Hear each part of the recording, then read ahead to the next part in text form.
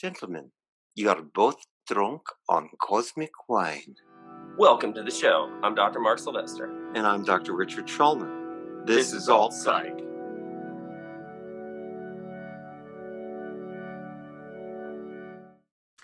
Hi, everybody. I'm Dr. Richard Schulman, and there's my cohort, Dr. Mark Sylvester, and we are Alt Psych. Now, you know, I had this idea talking to Mark and knowing him for many years and trying to figure out what can we bring to our viewers that they just can't get in a lot of other places. And what do we love? Well, we love non-ordinary minds. Yeah. And for years, we watched X-Files, and we read all kinds of interesting books, and we've been inspired. And when we started making a list of all the things that we could talk about, well, we ran out of pens. So we had to print it out on computer paper. There are so many things that we would like to bring you. So, Dr. Mark Sylvester, how did you get interested in non-ordinary mind? So, non-ordinary mind, we're going to be talking about a lot of different topics. So, to just keep you in suspense, well, yeah, what got me interested in consciousness, I guess, in the mind and its ability to manifest different perceptions, different realities, different interpretations, different abilities, unexplained phenomenon. Probably with me, and we've talked about it on the show before, probably my earliest memory was, falling on a tree out of a tree on my head when I was 6 and being knocked out, and having a classic near-death experience. That probably was one of the most powerful, certainly earliest reasons why I got interested in consciousness, because I think most people tend to think their consciousness is what they're feeling right now. It's what I like to call consensus reality. You and I agree that we're in cyberland, we're in virtual cyberspace. We certainly are right at this moment. Yeah, and if we got someone else in here, they would probably agree with it too. That I'm reality, you're reality, he, she's reality, that color is blue. There's a general consensus. Watch, I'm going to change my name. Bam. Good one. See? So when someone has an experience that doesn't fit that model, that's intriguing. That's intriguing to me. And for me personally, that probably started with my own classical near-death experience and experiencing a sentience and a consciousness discrete from consensus reality. But it's really not too far off, because people do experience non-ordinary states all the time, right? Like daydreaming or nightmares. Knowing who's on the phone before it rings. Certain precognition, inspiration, epiphanies. There's all kinds of things that people have experienced, deja vu themselves, that are variants. We would leave the house as kids and come back and all the lights would be on, and my father would go, well, that's just your grandmother letting us know she's around, We had a house like that too, the second house I lived in. We were absolutely positive we would leave and the lights would be all off, and we'd even joke about it, pulling out as a family to dinner. Okay, look, the lights are all off. Come back, and they were on. Later turned out there was a hobo living in our house, and we never, no, I'm just kidding. It was definitely a ghost. And my parents were far more psychic than they advertised. My father was one of the most psychic people I ever met. He never acted like it, but I was out of the country. Sounds like someone I know. Yeah, I know. I was out of the country for about a year, and you couldn't call then like you can now. And I tried for like a week to call them and say, well, this is when I have a flight. Meet me at Kennedy Airport. And finally, I couldn't get through, and I got on the plane, and I was halfway across the ocean. My father woke up my mother in the middle of the night, said, he's coming home tomorrow. She said, we haven't heard from him in months. How do you know? He said, well, I just know. And there's a lot of that kind of thing in my life, in my family of origin. But I got to tell you, what actually got me activated in all this was a book called Flying Saucers Serious Business by a guy named Frank Edwards. And I must have been about 10 or 11. And I read this book and I was blown away by the idea. And I started looking up, looking up at the sky, trying to find one, and later on in life I did, but not as a kid. It activated me that there was a whole different way of looking at things, that there was a perspective that was beyond what we were told. And then, the 60s rolled around and there was the drug culture and an alternative culture, which you missed out on, no? Yeah, actually, I was not a really good hippie because I really like to shower. I find that disappointing. Well, okay, I'm cool with that. I forgive you. Thank you so much. I'm just saying, if I'd lived through the '60s, look out. All these things that we're interested in now, we're starting to, be talked about in the alternative culture. Well, now it's, it became kind of mainstream with TV shows like the one we said, X-Files, and there was the Twilight Zone and Outer Limits, and which was earlier. That actually impacted me a lot. Amazing Stories was another one. Yeah. So the media was out there bringing this to us, and I was a science fiction guy as a kid. So to me, reading the Martian Chronicles, reading Foundation Trilogy, reading the Dune series when I was young, really impacted me. And actually, it was more interesting than the stuff that we were seeing. Star Trek and Star Wars was a very big deal. When I was younger, Star Trek, when it first came out, we had the space program too. So things started changing back then, but they changed in terms of our consciousness, our conscious awareness that there was a bigger world, a world beyond the ordinary 9-to-5 stuff, or just go to school and come home. So, Dr. Schulman, why are we talking about this now? Well, number one, we love this stuff, okay? True. And it means something to us, and we want to share ideas with people that hopefully will jolt them into understanding that there's a bigger world out there, and maybe healing some of the divisions that we see out in the society. Buddhism, and I like Buddhism. I studied with a Buddhist scholar for a couple of years. And he actually said to me, anything that doesn't fit with your experience of life, throw away. And I said, what kind of religion is this? You can throw stuff away, if it doesn't work for you. But he basically talked about 3 antidotes, that nothing is permanent. We have to deal with impermanence. We have to deal with the idea that there's no one reason for anything, that's dependent co-arising, and that we're really not separate egos. And that's the key. Everything we do interacts with everybody else. And when we realize that, some of these things that we're going to talk about in Non-Ordinary Mind become real, even though we can't exactly measure them. Well, and our loyal viewers, hashtag mom, will remember last week that we talked about kind of what we can do now as a nation to heal is to really be thinking logically, independently, and really be focusing on ourselves, understanding consciousness, expanding consciousness to make better judgments that aren't fear-based, that aren't fear-centered. But also, wait, before you go on, that the judgments have heart and mind involved. It isn't just logic, but what happens in our culture is when we get stressed, we split logic and emotion, and the emotion that comes out is fear and rage rather than a tenderness and a wish to really connect with people and listen to them.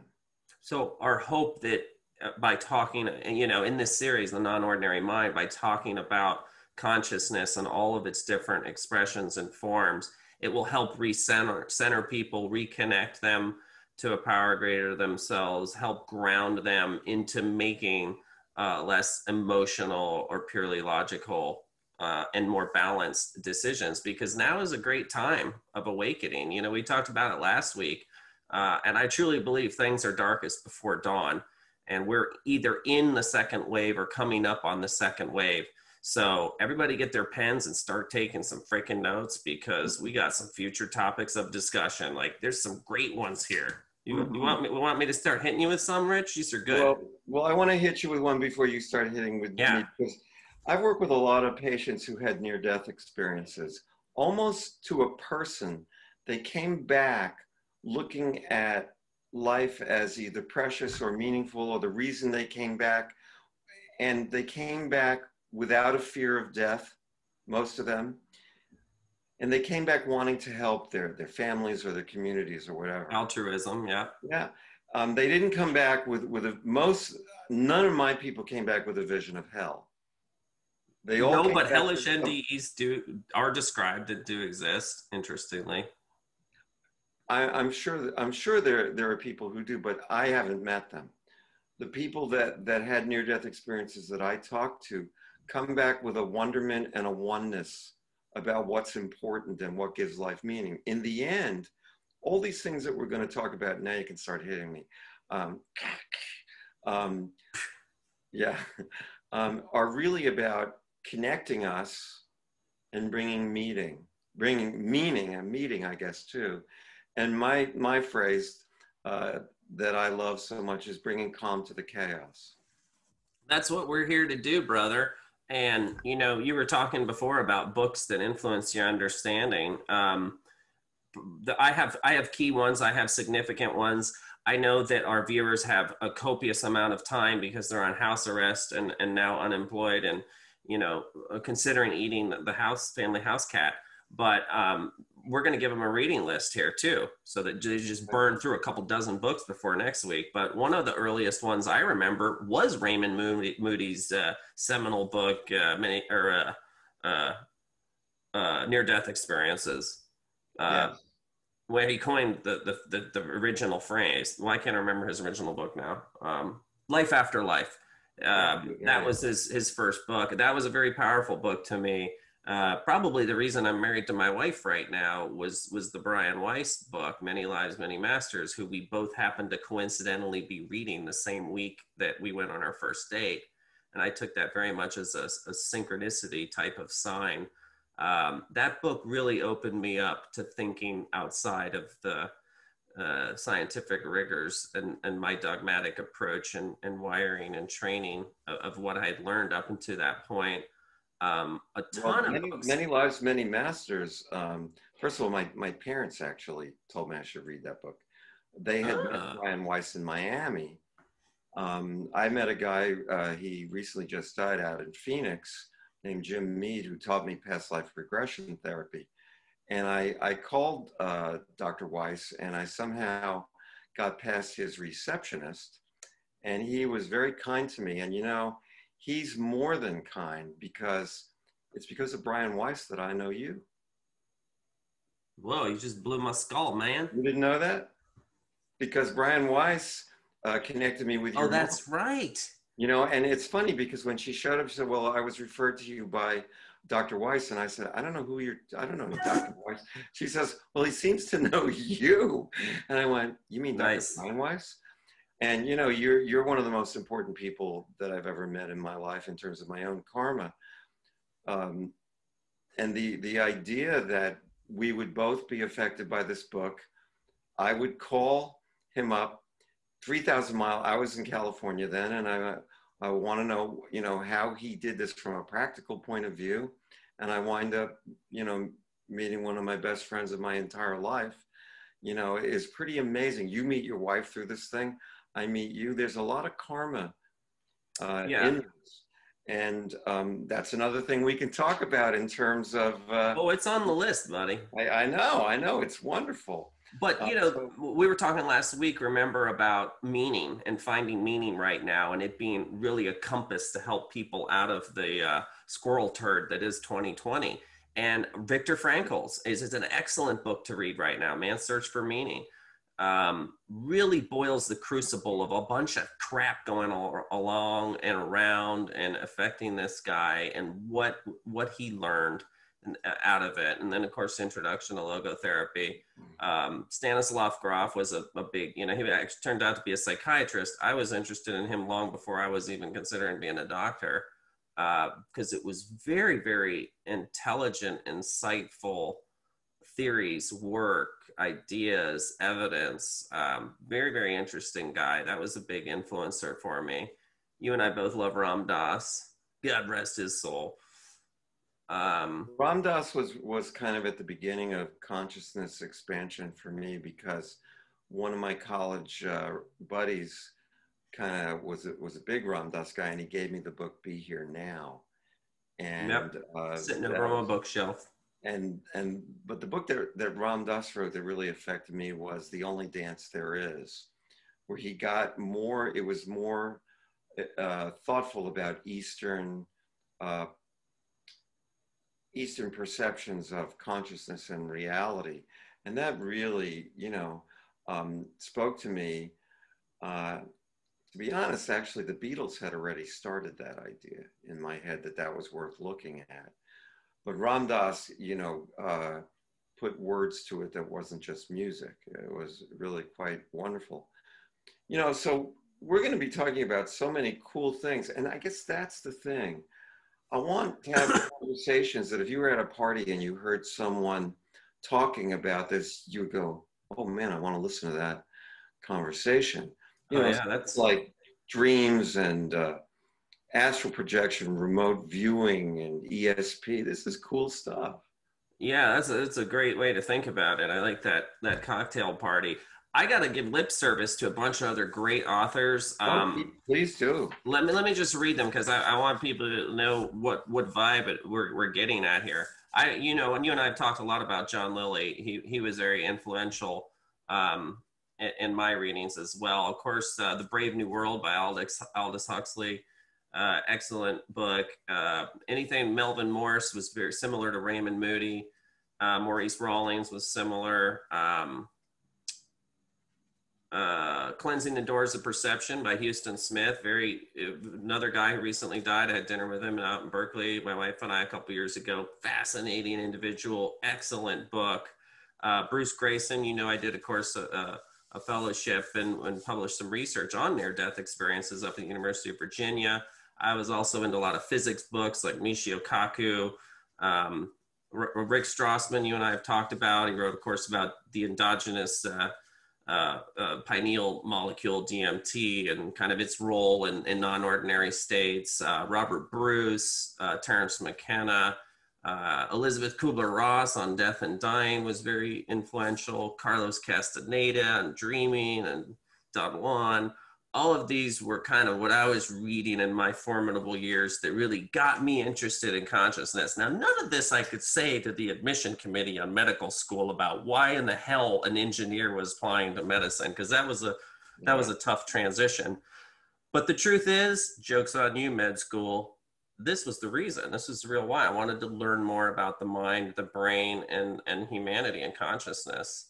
See, my world went in a different way. My father was very focused on me becoming a medical doctor, and I just wasn't interested. I was interested in this.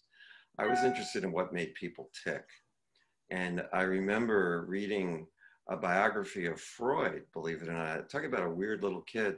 At 8 years old, there was Ernie Pyle, war correspondent, Lou Gehrig, The Iron Horse, and Sigmund Freud, something about the mind, I can't remember.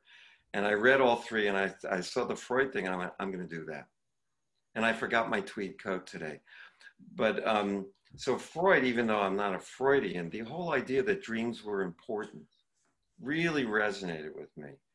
That dreams could tell you something. And I mean, I've sort of gone down a lot of dream interpretation theories. Now I just think it's stories we tell ourselves about ourselves in symbols. But finding out that there were symbols that go across cultures and across time was so cool to me. And very I think eerie. That the idea of almost like Mick Jagger once said, catch your dreams before they slip away. I Can't Get No Satisfaction. Is that the one you're thinking of? No, no. Well, that was a different one. That was actually more fun. That was good. Goodbye, Ruby Tuesday. Um, uh, don't Well, question why she needs to be so free. She'll tell you it's the only way to be. Really great poetry.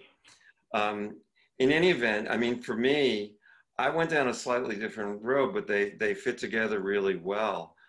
Um, Milton Erickson's Hypnotic Realities knocked me over. I mean, and Erickson is in sort of my what do you call it?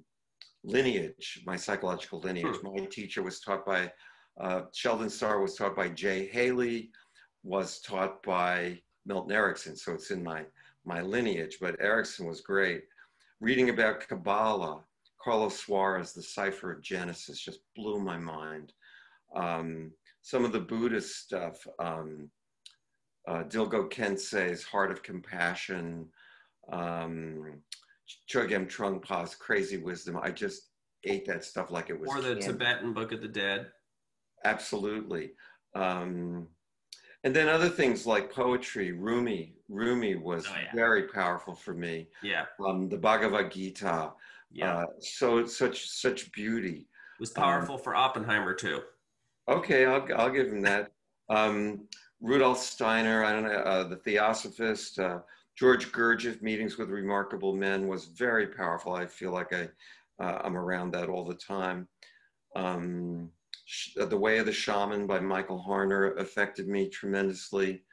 Oh, Gopi Krishna's Living with Kundalini. That that opened up a world because some of my patients were having these experiences they couldn't explain, and they seemed psychotic, and I stumbled over this, and I went, I think that's what's going on here. Well, we Turned got a out, whole show on Kundalini coming up. absolutely. Um, And Chi. Kundalini and Chi, I believe it is. there you go. Robert Monroe's Journeys Out of the Body. I Yeah. think Journeys Outside the Body. The whole idea of astral projection and having that experience myself, and not knowing just what happened. And then I read this book and I went, oh, that's what happened. It was kind of nice to have. And I think that's another part of the reason that I want to do this is because people have these experiences and they think they're crazy.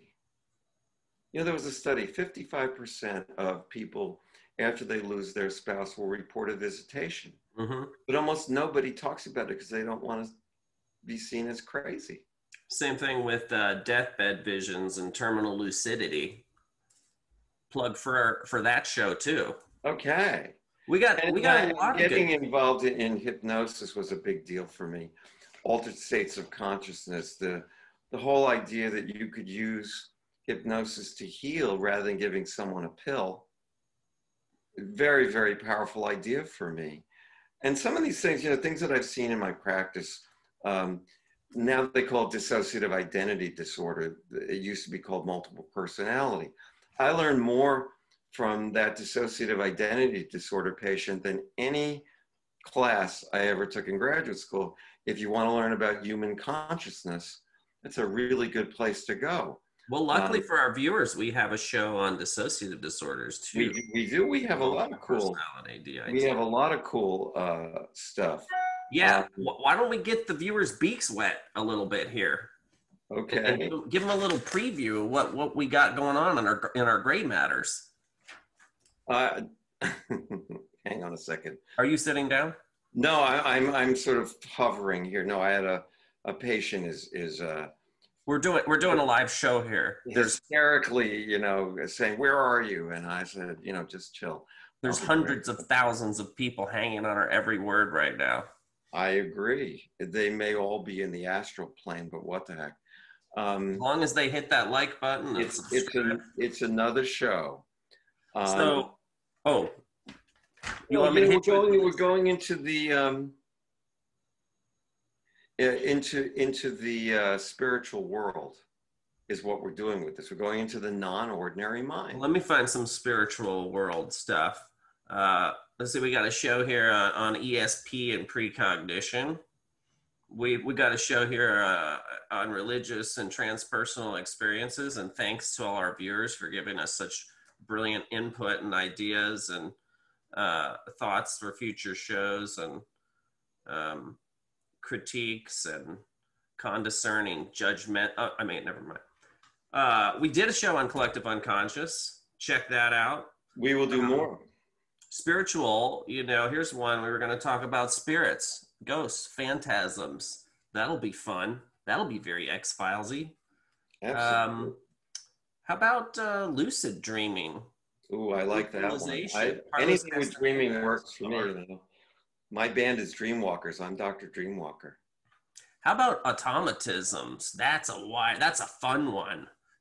Automatic writing, and we talked a little bit about that with our music therapy as well too. Right.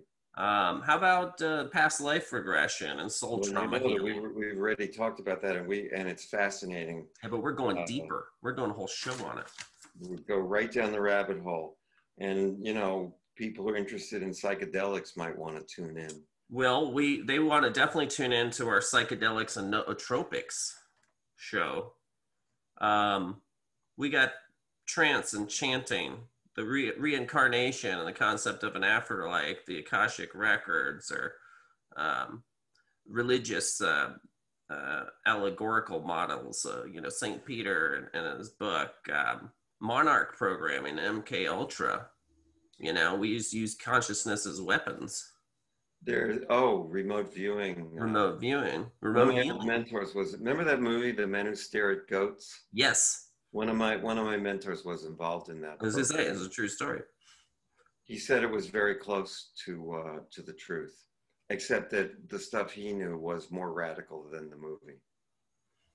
Holotropic breath work, runner's high and ecstasy, creativity and hypnosis. How about hypnagogy and hypnopompy? Big inspiration of invention for Edison and Tesla. Ironically, it was one of the things they shared in common. You and I were talking the other night about it's much easier to be creative, in the middle of the night when the energy is low. We were talking about that last night when we were writing the show. Everything's a blur, It's all one big day. At 4 a.m, please somebody click the subscribe button. Jesus. That's all the time we have for this week. For today. No, we hope that everyone will not only tune in, but if you have something non-ordinary in mind, you want us to I don't know if I can do. Oh that. Yeah, no, keep the comments coming, keep the requests coming. We got lots more. I just there it is. Oh, you can't see because the paper's around backwards in this list. He's got the list. I got a list. Okay. What I would say as we wrap up, because people are yelling at me to do the things. Be here now, man. Eckhart Tolle at this moment. Tune him out. Tune in. Drop out. Wake up. That's Timothy Leary. Yeah, well, there's, I don't know about Timothy Leary, but really Leary. Leary of Leary? We're waking up now. This is part of it. Well, we're still alive. You said something really interesting before, and I'd like to wrap up with that thought. I did? That with all the darkness, there must be a lot of light ready to come in. There's got to be a balance between dark and light. And yes, the balance is on the way, and I think this is part of it. Strap in, buckle up your seatbelts, put on your helmets. Next week's going to kick some serious AS hockey sticks. Be ready to dive into the deep well of consciousness. And the other thing you got to be is... Be well. You forgot the B. No, I said that at the beginning. Oh, you said the B, but you said it before you did the finger thing. All right, go. Some people have to work for a living. I get it. You're an important guy. All right. Oh, well, we'll see. Nice talking with you, Dr. Yeah. See you next week. I'll be here. Excellent. Bye. Bye.